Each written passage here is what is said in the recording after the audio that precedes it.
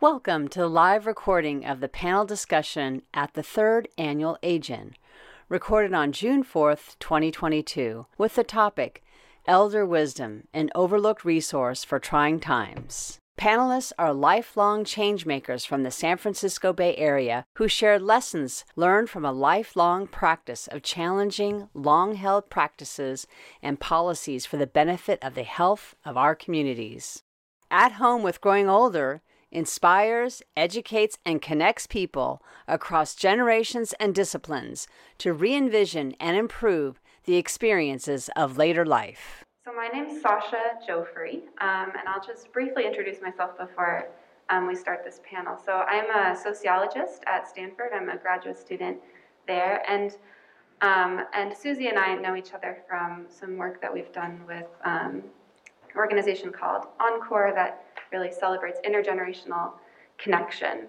And in my research, what I study is the way that we order our social world by social categories. So whenever we meet a new person, we start putting them into buckets. We put them into gender categories, into racial categories, into age categories. And the way that we treat the person we have just met, it depends on how we've placed them. And that these types of interactions just grow and grow and grow. They aggregate to then how we have, these giant things like residential segregation and these humongous inequalities and things like ageism and racism and sexism and discrimination, but also, other things that are joyful too. It's not all bad, but I'm really interested in the ways that we do that and the consequences of that ordering. And specifically, one of the pieces that I've thought a lot about is age and how we think about people of different ages.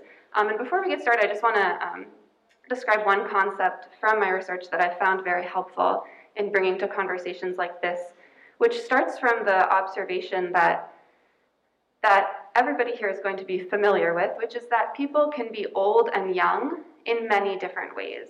So people can be chronologically old or young, but there's so many other ways to be old and young. There's things we think about bodies, there's things we think about minds, there's things we think about the way that we're interacting in institutions, where you are in your career, all these things, ways that we place people as old or young that are separate from just chronology.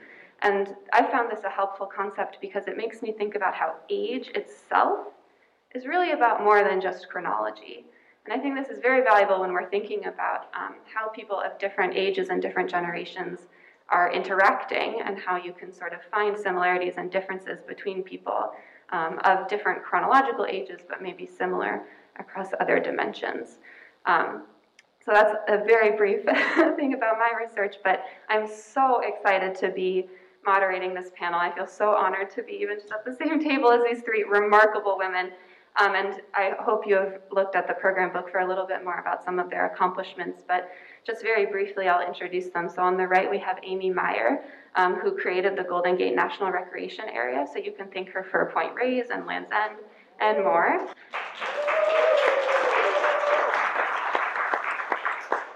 And next we have Jenny Chin Hansen, who is a leader of California and national policy efforts to improve care for older adults. She's the past president of AARP and also the CEO of the American Geriatrics Society. And then next to me we have Sandy Mori, who is a social justice activist and community leader and nonprofit creator dedicated to improving the well-being of Japanese American communities in the Bay Area. And so one of the themes that of our day today is about relationships and community. And the first question I'd like to hear all of your thoughts on, we can start with Amy and then go this way, is whether you could share a memory of a time that you found strength in community, and what did that community look like?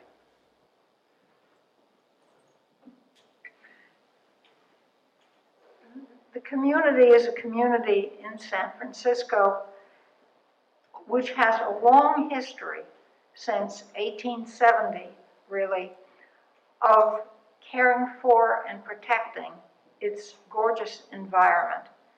And whenever I had to bring people into the project of getting the GGNRA, as we call it, people came to help, rushed to help, asked to help, because they believed in it.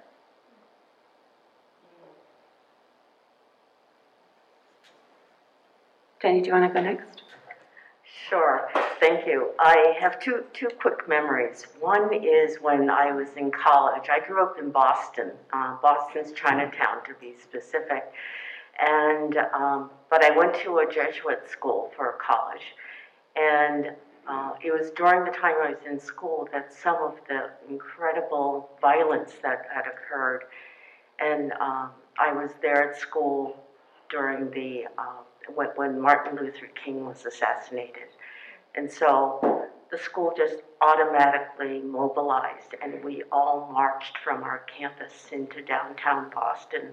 And it was just one of those moments. I've never been among such a large group. I've never been part of a protest or a group movement like that. And I just was literally moved as well as physically impressed with the fact that we all came together. And this was a traditionally Irish Catholic school, and it was just amazing to see everybody just so hurt, so incensed together in terms of that period of history.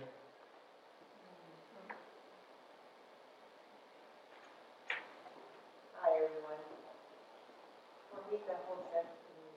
everyone. Thank you. In the Japanese American community, there are only 3 Japantowns left in America. Here in San Francisco, in LA, and in San Jose.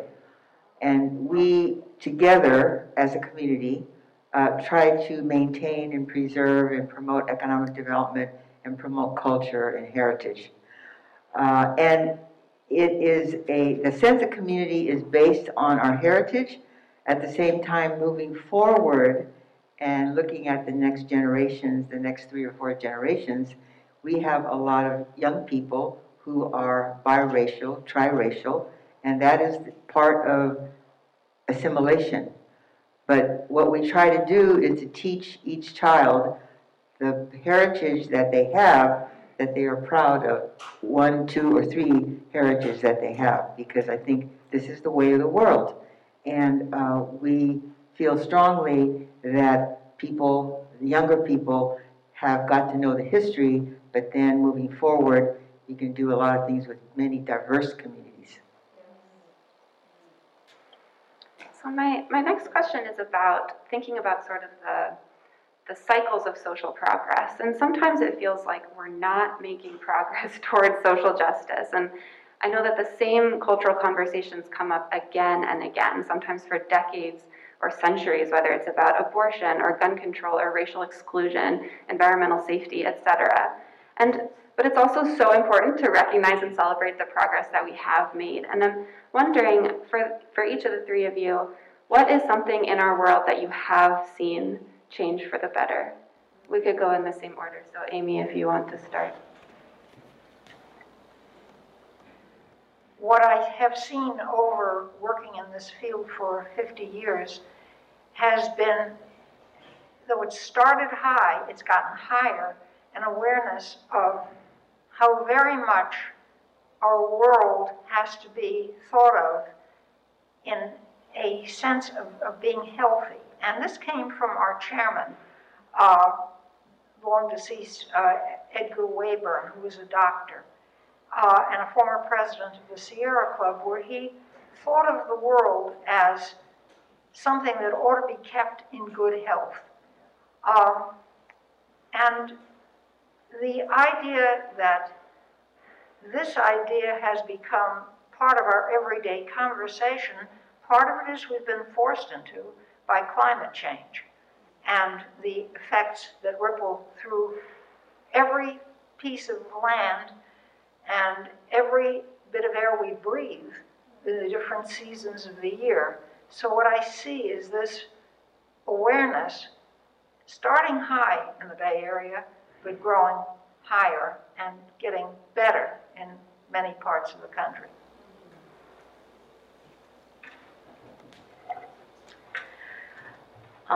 When it comes to thinking about the progress that we've made, the topic area that I've ended up with, my studies in graduate school were on adolescent health, but I've been obviously in the field of aging and geriatrics almost all my career. And the recognition of humanism and dignity at that time in my public health work that led me to think about older individuals. So when you carry the torch for older people as one of the major isms that we still have now and more, I realized that two things. One, that the desire to learn about the life course is not as was not as enthusiastically embraced 50 years ago. But as people age, as our legislators age, as we have family caregiving responsibilities, we recognize that the factor of dementia, if we live so long and to be lucky that over 85, easily 40% of us will be touched by this. So the content of age and health about it has now taken greater interest because it affects not just policy, but our time, our money, our hopes and wishes for the future. So that there's been a change, and it's because people have had that personal experiential component. So then I think our hearts are more open to this. But what's interesting, I think our mindsets, our frameworks are still tight for this. And part of it is the sense of fear of what that means and a lot of the stigma that actually comes with this. And so the fact that Dr. Chodos in San Francisco is doing the 80 over 80, the ability to not I'm going to say a word that may be sensitive, infantilize this, but to recognize it with the fullness and humanism and the texture of what we have.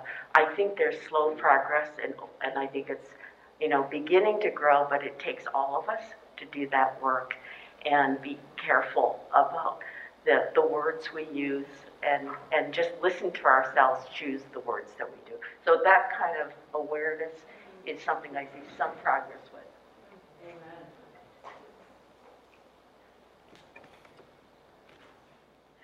So when it comes to progress, and because I've spent most of my adult career life in the field of aging, I do see the increase of alternatives as we age, whether you want to age in place, in your own home, in your own apartment, whether you want to be in a facility and have the support services there, or whether you want to be in a life care facility where you will be taking care of the rest of your life. There are different options that you could look at, and obviously the key factor here is the cost. And now in our society, the cost is pretty exorbitant if you go into any of these facilities. And so I think that's going to be the challenge for the future, because not everybody can afford to be in those facilities where the cost is high, especially if it's a life care facility where you're taken care of for the rest of your life. So I think the whole issue of aging in place, aging in your own apartment, and aging in your own home, especially if you can afford to keep your home. And see, this issue all has to do with economics. And there are so many seniors who are at poverty level, literally poverty level. And our country has to deal with this issue. And because I think that we have so many elected officials who may be older, but they don't have to worry about their income. They don't have to worry about health care access. So I do feel that our country as a nation needs to pay more attention to have a little bit more equity here. There's got to be, and it's all about money, folks. And so it's easy to say, but it's very difficult policy changes that have to take place, and we've got to continue to advocate for these kinds of things, because it's going to be hard. It is not going to be easy, And I just see that this is a huge challenge for the future of our country. Thank you all three for that. I feel like I love all of you have so much clarity about sort of what has changed and what needs to change, and be able to see both the bigger cultural pieces, but also the very practical sort of what actually is the next step, a thing that, I so appreciate. I'm trying to learn that as a sociologist, but I feel like maybe I should just talk with the three of you more. Okay, so next I want to actually ask Sandy you a question, which is, when you were much younger, how did you think about the elders around you in your community? And what lessons can people, young or old, take from your experience with intergenerational connection or misconnection? Well, when I was younger, my grandparents lived with me when I was a child. And so I was very close to my grandparents. And therefore, that's one of the impetus that led me to found an organization that creates service capacity to seniors. And so the word kimochi in Japanese means feelings, which is feelings between grandparents and grandchildren, or feelings between people in general. But that word is significant because it really is the philosophy that has to happen within the organization from the top down, from the top, whether it be the board of directors, the executive director, administrative staff, direct service staff. It has to be in all levels of the organization, that feeling. And it's hard because it's a philosophy that is part of a value system that you have to instill at a younger age. And so what we've tried to do, and it's hard, you have to teach it at a very early age when children are young. And as they get older, they see the value of taking care of their elderly, being sure that their grandparents and eventually their parents are going to be taken care of. And I see this value becoming less be given attention to. So here again, this is part of our society's way of looking at aging. And I think all the different philosophies about changing the way how we look at aging is all very important. And I think as we move forward, we have to continue to make sure that everybody can talk about it. It's not easy to talk about aging. A lot of people don't want to talk about aging because it affects themselves, because everyone gets older. I mean, we are all getting older. But it's important to have discussions with within your family, within your community, of all ages. And I think that whole idea of getting older is scary for some people. And so we should make it so that it's not scary, so that people know there's a support system and a community around them that will give them the support as they continue to age. Thank you, Sandy. I love that, especially given my own research on the sort of how the cultural meanings of age and how we think about age as being such an important piece of the way that then we act towards people of different ages. So thank you for that. Okay, Jenny, I have a question for you now, which is, there are so many ways for progress to happen. And what are some of the avenues that you have found to be particularly impactful for change, and also meaningful to you as a person? Gosh, there's so many different ways to engage, but I think my work history conveys this understanding that changing policy is real important. And the policy of poverty, for example, making sure that people have we're talking about living wage now, but then just the living amount that is important to have a dignified life at any age. So the sense of communalness is important. But policy is very powerful. But policy by itself, if it's not implemented, doesn't mean a whole lot. So it really takes the vision and then the hard work of thinking what would be good, say making sure people had income, to making sure there are programs and money that follow that, and a way to implement that program. So it's just doing great work at the community. We touch certain lives, but then we know that that universal issue is bigger. And so in some ways, that's how I started. I started with community work. And then you realize this is not an unusual situation, that people needed good care as they got more frail. And then so you start looking up, like, where's the decision come from? So you go from the community level to policy. And then for those who make policy, making sure they understand that to pull that stuff off, you really need a whole different, you have a team of people, an infrastructure, and the sustainability to this. So advocacy is so crucial, but advocacy is only part of the ecosystem of making things happen so that it touches real lives. Thank you, Jenny.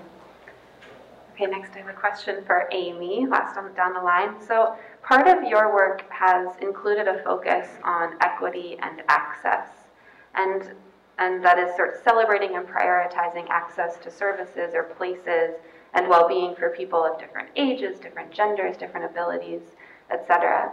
And could you say more about why this is an important goal for you in the context that you've worked in?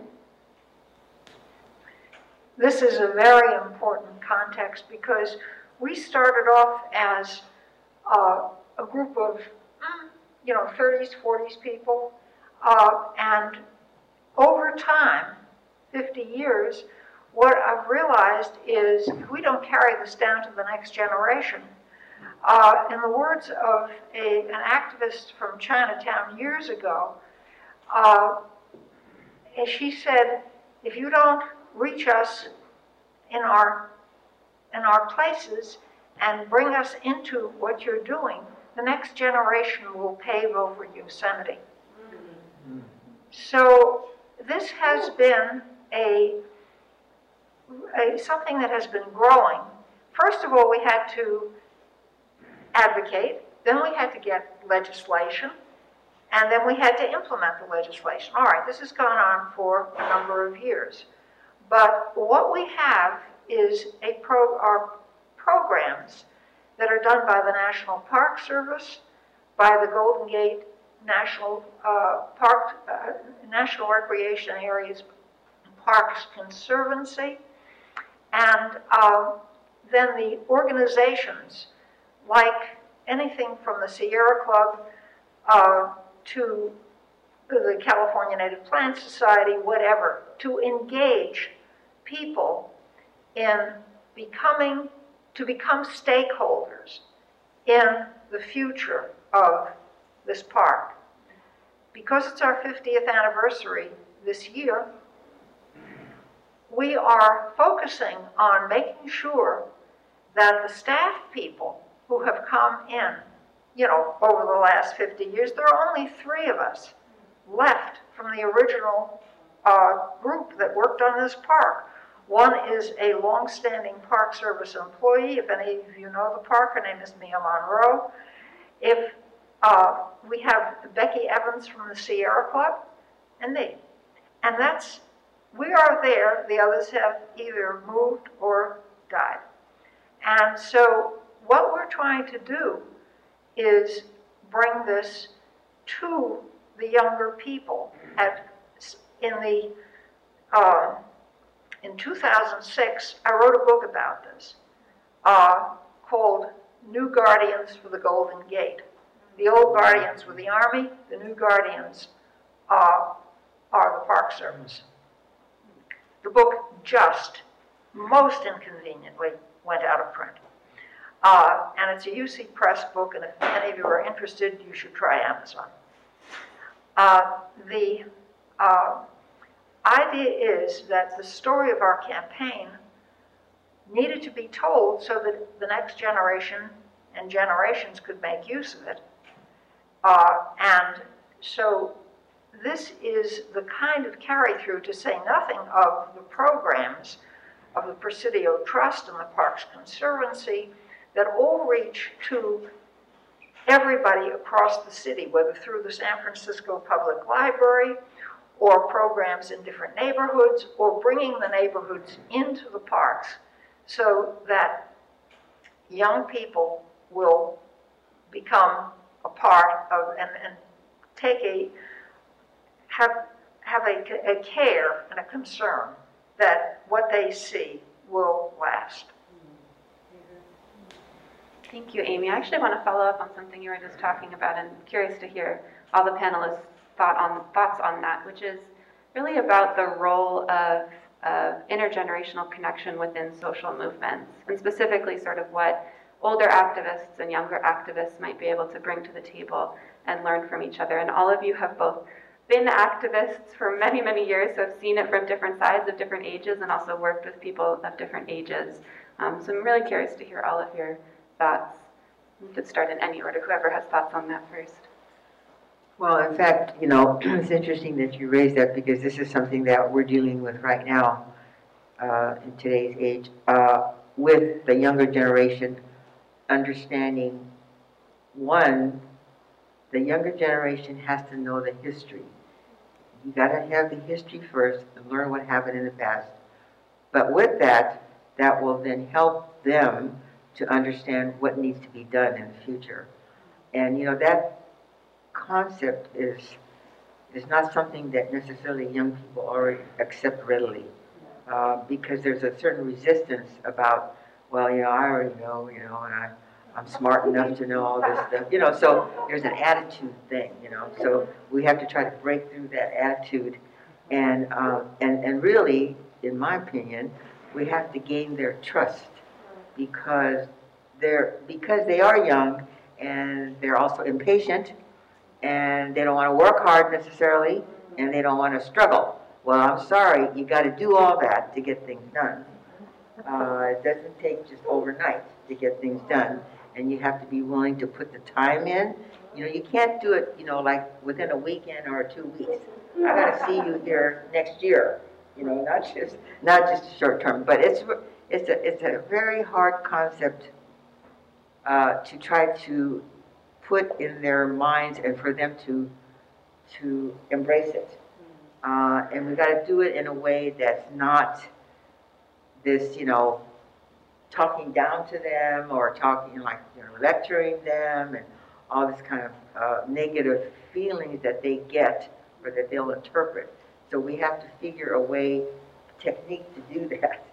And that's what we're working on, because to me, it's a trust issue. We have to gain their trust. At the same time, in order to gain their trust, for them to listen to us and not look at it like they're being scolded or they're being chastised. So it takes time, and we're just going to continue to work on it. I'd like to build on Sandy's comment about trust. And I think I'd like to take it with a slightly different emphasis, though. I think it's about building relationships first. So I think spending time together to get to know one another as people, how we show up as people, and what's exciting in our lives, what's of concern in our lives, to have conversations over time. To your point, it's not like dedicating 2 weekends a month, a year to do this. So it really speaks to a tough time contextually for us, because everything is fast, and all of us have, I won't claim that for all of you, but you fall into it because texting, for example, everything is so quick, and trust takes time. So we have a bit of a challenge here of how do we take the effort and have structures to spend time together so that we're not about the task, we're about the person. So build the personhood relationship first. And I'm being taught that right now. I'm in the midst of being in a mentor program, which allows me to work with somebody who's interested in the field of aging. And so often, things that I have seen when they set up mentorship programs, they're kind of what I call drive-by mentorship. And so it's like, you do it, okay, I'll have 3 sessions for you over the next 6 months and all this. And I think we all know intrinsically that stuff doesn't really work. So I've now part of a designed program by some rather young innovators who've developed a mentorship program where it's over the course of 4 months, but every single week. And the instructions were, we were not to talk about work for the first 4 sessions of our time together. So we got to know each other about family, our backgrounds, things that were challenging. In fact, she happens to be somebody whose mother was in an internment camp. And so this whole thing of just understanding ourselves. And so we've now started our first session where we talk about career, content and stuff. And I get to feel how different that is. And I've gotten to know her as an individual and likewise. And so I just think we need a different model. And it's not this quick few sessions, and it's not just learning about stuff. It's really being a person together. And I can remember having somebody who mentored me, not by intention, but by default. She was retiring from a faculty we were both on. And surprise, surprise, she was the only person who focused on geriatrics and gerontology. Nobody else in the faculty did. I was in community and public health, so at least I touched aging. So she said, Jenny, you're it. She goes, you're taking over as I retire. And so what she did was she did give me some tips along the way. And I was young and impatient then. I hated committee meetings. I just thought they were boring. They were boring, but it was one of those things I said, I wish I could just tell them what I think. And she says, no. She says, you don't have that privilege yet. And mind you, this was like 45 years ago. I think a lot of people will speak up much more assertively today. But she says, there's a time cycle here, and you can do that when you're about my age. She says, but I was like 28 at the time, and she says, you don't have that privilege yet, and you haven't earned it. And so I remember she taught me over time, and that's frankly the reason I'm in aging and geriatrics. But I just think it is about building relationships and spending more time at that, even in this fast-moving world.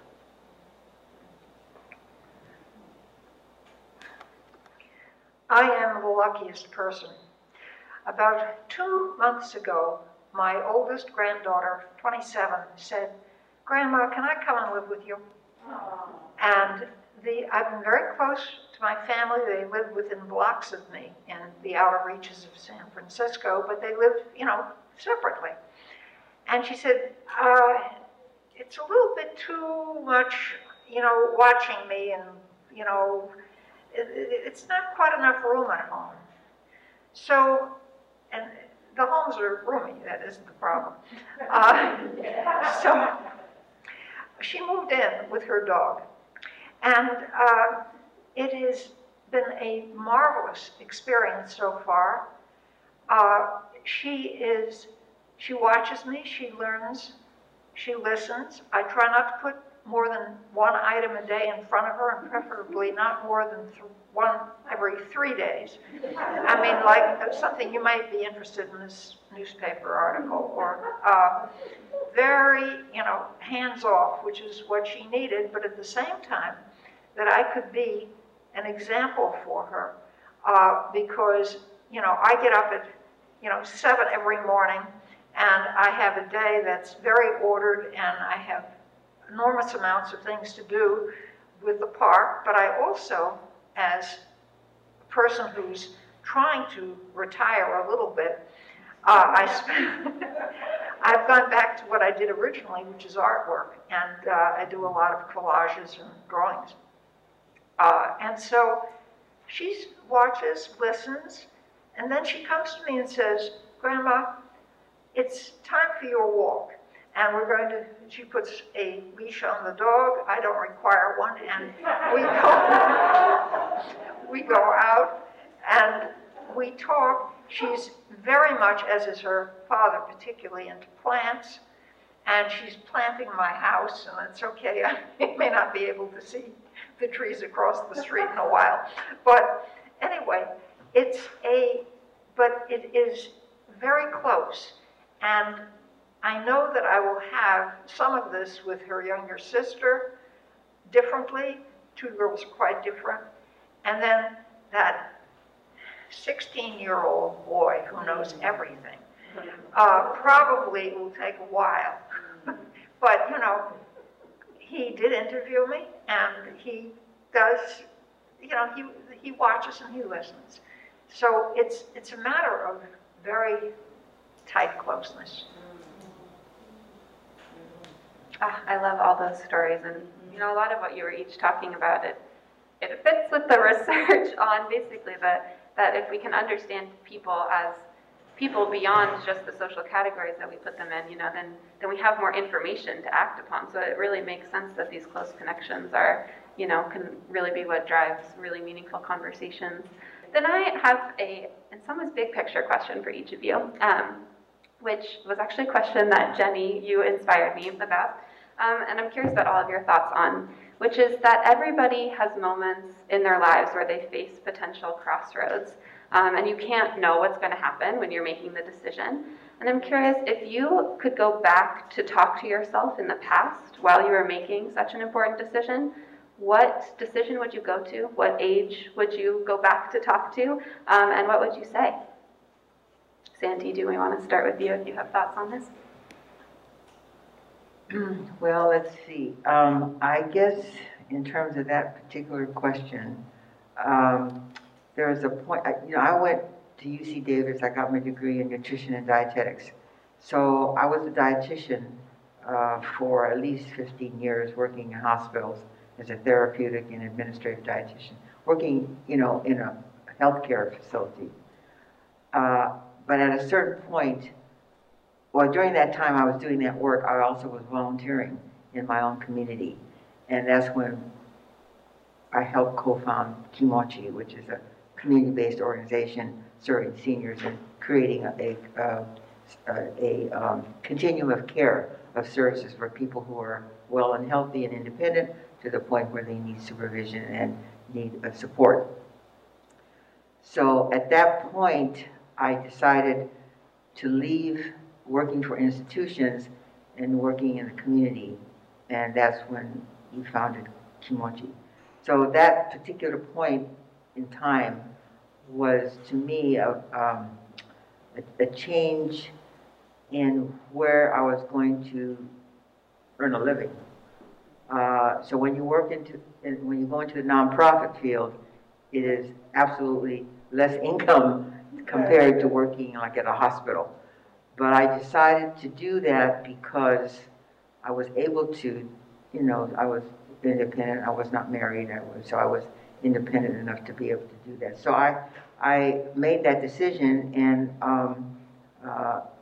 have never regretted it. But at the same time, a lot of people can't necessarily do that. But because you have to make a living. So when you here again, it comes down to money. I hate to keep bringing this up, folks, but it's a reality. So, but anyway, I just know that that particular decision was something that I will always be grateful that I did make that decision. And then later in time, I had an opportunity to go work for the city. So I had that opportunity for about 15 years to do that. That gave me the opportunity to understand how the city works and utilize that information, how the city works, to bring it back to the community. Because I always believe that whatever skills and wisdom that you learn in doing things, that you bring it back to your community so that it can thrive. Jenny, do you have thoughts on this question? My fork in life that I recall is that I alluded to the fact that I was on a faculty I'm a nurse by background. I was on a faculty in the School of Nursing, and this opportunity to do something very different, to come up here to San Francisco, was afforded an option of doing research that was in San Diego, where we were living. And at that time, I think I was 28 or 29, and or excuse me, no, I was at that time maybe 31, 32. I was a widow, and the whole question of staying in academia or going to the unknown at that time. And as you picked up, I was really bored with the whole issue of committee work and stuff. And it was right around the time that students were also very fixated on their grades. So I'd have students who would argue with me over 2 points as to whether or not they got a certain score. And so that just didn't do it for me. And so this whole idea of taking a risk of the unknown, and I had colleagues who were faculty. I had a tenure track position, and so that's something that's a little hard to come by, and especially since at that time I only had I still had only a master's degree. And so it was either the unknown, which is coming up here to San Francisco to do some research at Unlock Senior Health Services in San Francisco, or to stay in this faculty position where I get my summers off. I had a little child and all of this. And so I just listened to my gut. Sandy, as you said, I just needed something that had some more action. And being in academia just was not set up at the time for that kind of thing. So I basically got a U-Haul truck and took my 4-year-old, and here we traipsed up to San Francisco, and the rest is history, I suppose. but I think it's taking a risk and jumping into the abyss. And the same thing here is I left Unlock after almost 25 years. People were surprised I left. They thought that I'd be there forever. But I once again knew that I was restless. And my dear husband, who's in the audience here, I shared with him a couple of years before I left. I said, something's going on inside. I just don't know what it is, but I don't think that I'm going to be staying for long, but I don't know. So when I jumped and left, I had nothing.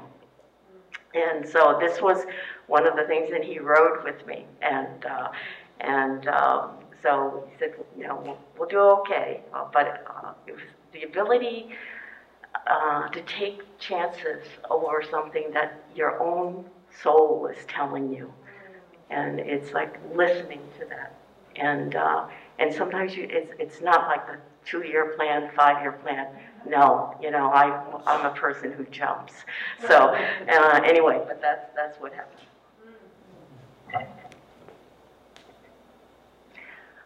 I have to go back to when I graduated from college and said to my father, I want to go to medical school, law school, or architectural school, and I don't care even which one. And he said, oh no, you can become a secretary. And I had graduated from Oberlin and with honors, and I thought this was a terrible idea, and I left home. I married a psychiatrist. I had the opportunity to have some good, we'll call it psychoanalytic assistance to help me get through the jump I was making. And my husband was drafted, and we came out here. I would add that the 2 doctors who were drafted with him, one was sent to Wichita Falls, Texas, and one was sent to Biloxi, Mississippi. We were sent here. If any of you come from there, I apologize. But anyway, we were sent here, and I could not believe how beautiful this place was. And I also could not believe how the women here had a freedom and to do things that from my community in Brooklyn, no thanks. We could not. And so I came out here and did this, became a teacher, and eventually found, for a variety of reasons, ways into the work that I've been doing for 50 years. But the big thing was to say, you are not going to put me down.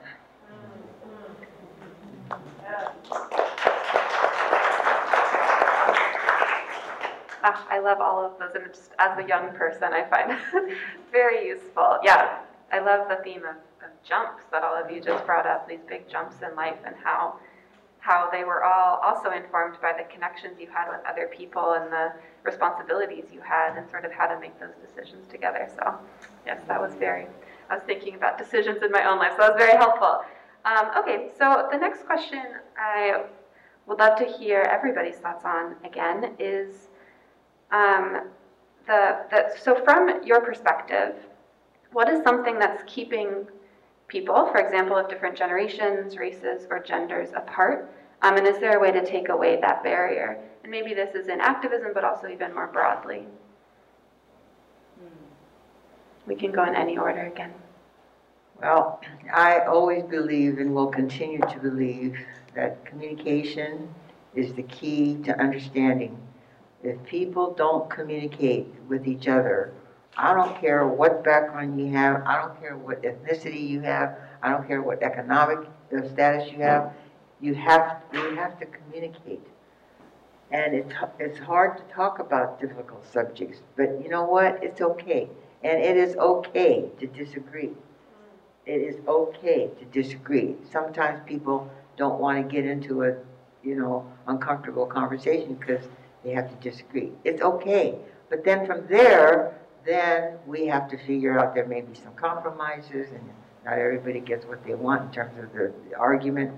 But to me, communication is really, and as we get older, that is even more important. And when a younger person also, that needs to be emphasized to them too.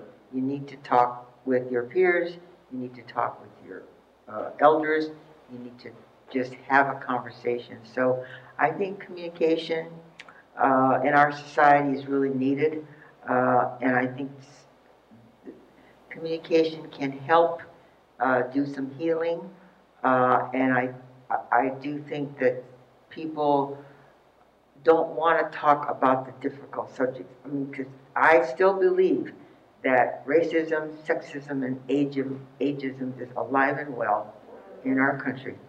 And, we have to admit it. And a lot of people don't want to admit that these three things are still around. But we have to work on it in order to take it away or to get rid of it. We may not get rid of it totally, but we need to talk about it. So the more people communicate, I always believe, will help the society.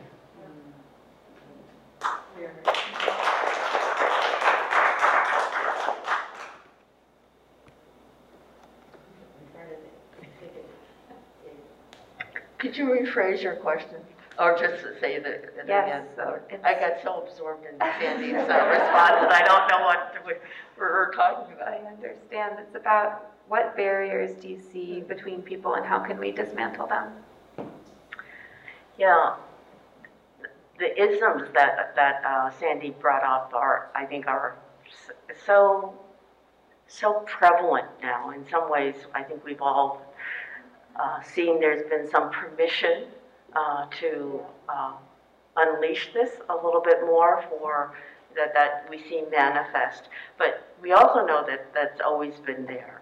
And so for any of us in any of the categories we happen to be in right now that people designate, we've all felt some of this. Whether it's formal aggression or whether it's been microaggressions. So I think back to all these isms, and part of it is we've all been at the receiving end of it, and maybe we've also been at the giving end of it. But the ability to think, when do you take steps to do something about it, is kind of forks in the road right now. And for those of us who've made it this far, we have been receipts of the isms quite a bit. My being an Asian female, I didn't share that when I was at college, I was the only female on the Asian in the entire campus, upper or lower. And so I at that point, I was probably more of a curiosity rather than subject to the ism directly. But there's just an awareness. Each one of us have an antenna Not that we wear chips on our shoulders, but we just are aware that these things happen, whether we're women in certain circumstances, whether it's the color of our skin, whether it's our age. And I can still remember being diverted once. My first academic position, I was under 30, and I went into a line to get my parking sticker, and the person behind the window said, "No, you don't belong in this line. You need to go to the student line." And I said, "I'm faculty." And but so there's all kinds of things that you just have to kind of understand and experience. But how we choose to respond to it, and the timing of it, the context of it, is something that is a discernment that we all start to learn as to when you choose your battles or you choose your actions. And sometimes you just deal with it. And I think a lot of us have dealt with it. But part of it is not to let them accumulate so much that it creates a self-doubt rather than recognizing, and how I've dealt with it is, sometimes it's just not worth it. It's just there, and you realize everybody's going through some of this stuff. So how much you react to is a matter of timing and choice, and the degree of what that experience might be.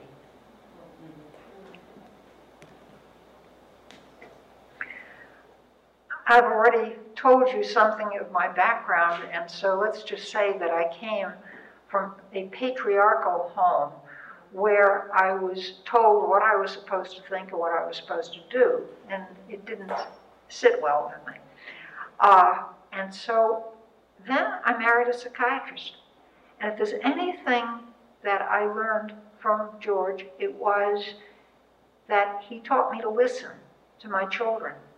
And he listened, and they would talk, he would respond. And as this, I just simply, I had to sort of turn over a leaf and start again. But when I went into advocacy, which was in my mid-30s, the biggest thing that an advocate can do for herself and the cause is to listen.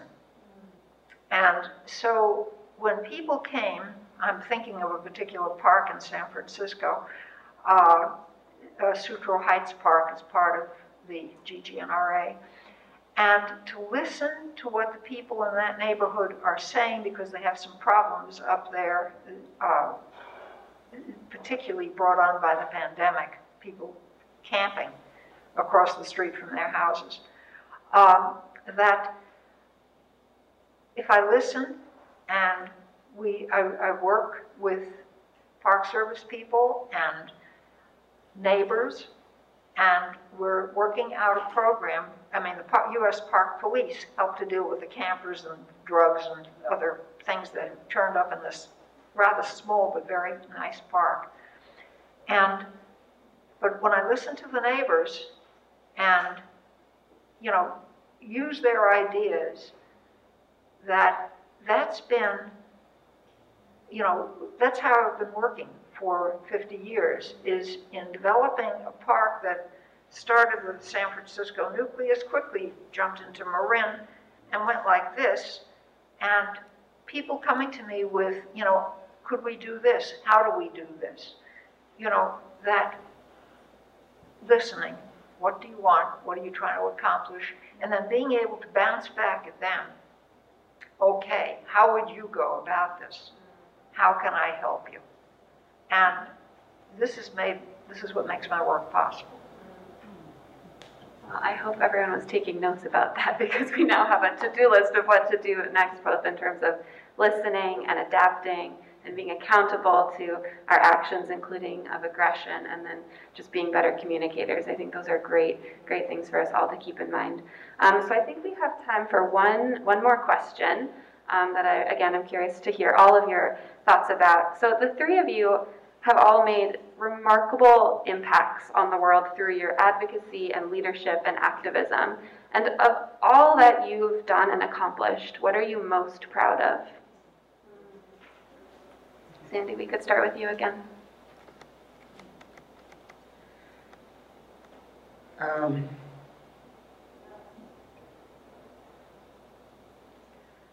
I guess when it comes to policy change, in terms of working with the whole senior community and adults with disability community, to have a ballot initiative put on the San Francisco ballot and get it approved by the voters by over 70%, that was something that we really were proud of. And two of my dear friends, Tony and Marie, are here today. They helped make that happen.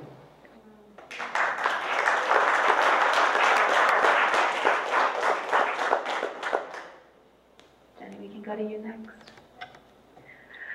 I think it's been the nearly 25 years that I spent with the organization Unlock Senior Health Services in San Francisco, which really started from a community perspective of need and assessment and listening to what was important to have in a community for a healthy community, and having a chance to operate and lead the operations itself. But my parents benefited from it as well. My parents were immigrants, and they were not wealthy whatsoever. And the fact that the work that I was doing was something that they benefited from, as well as the community, as well as my brother. My brother had early Parkinson's and ended up being in our program. But to have this program that starts grounded in the community, moving to saying, this shouldn't be just in one place. Everybody faces this kind of issue. This is universal to, and in general, this was for low-income populations, but middle income, high income, people travel this journey. And so the question of replicating it, and so having a chance to test it out in communities, other communities of color, in South Carolina, in El Paso, Texas, and others, to have it start that way and become a federal law that now operates, the program operates in 31 states, and to realize that something can start from the community and change policy and affect so many people beyond the original population ourselves, to realize this is a universal life experience where people will have challenge. And so to have a hand in that, and then to benefit it as a daughter, as a sister, and to learn and to be exposed to so much, the work that subsequent to Unlock to me would not have happened had I had not had this experience. So I'm both proud of it and I'm grateful for it.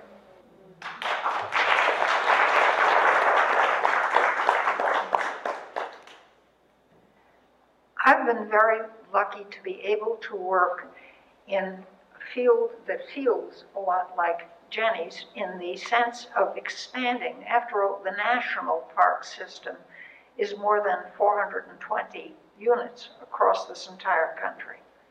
And so I became part of that, and I learned about legislation and how we get legislation and how legislation is passed through, in this case, not only locally has to be supported, but also then has to get the congressmen and the senators to take it through and be signed into law by the president, and, but to have that be a living part of what I do, and then to be able to show that to others. We are celebrating our 50th anniversary, as I've said, and one of the other things, and I'm getting actually some ideas from this conversation, of how to be able to imbue the people who are coming up in behind and the young people to know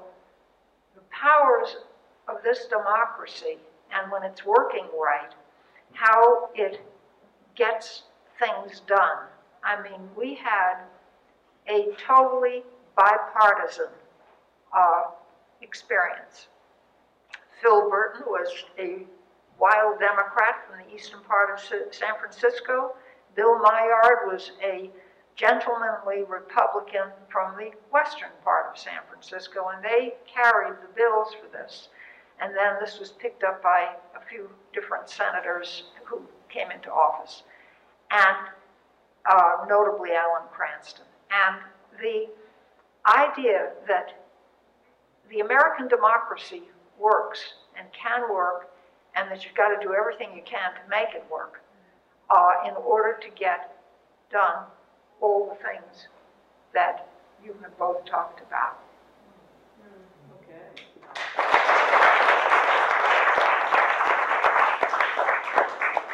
Well, thank you, all three of you, for sharing the things that you're proud of and all the other pieces of wisdom that you've shared. I know I have learned already so much from our conversation here, and I am so looking forward also to conversations going forward too, and learning from everybody else here as well. I think everybody in this room has perspectives to share and wisdom to share, and different experiences of life that they're coming to this space with. So I'm really looking forward to learning from everybody here. But before then, let's give it up one more time for our amazing.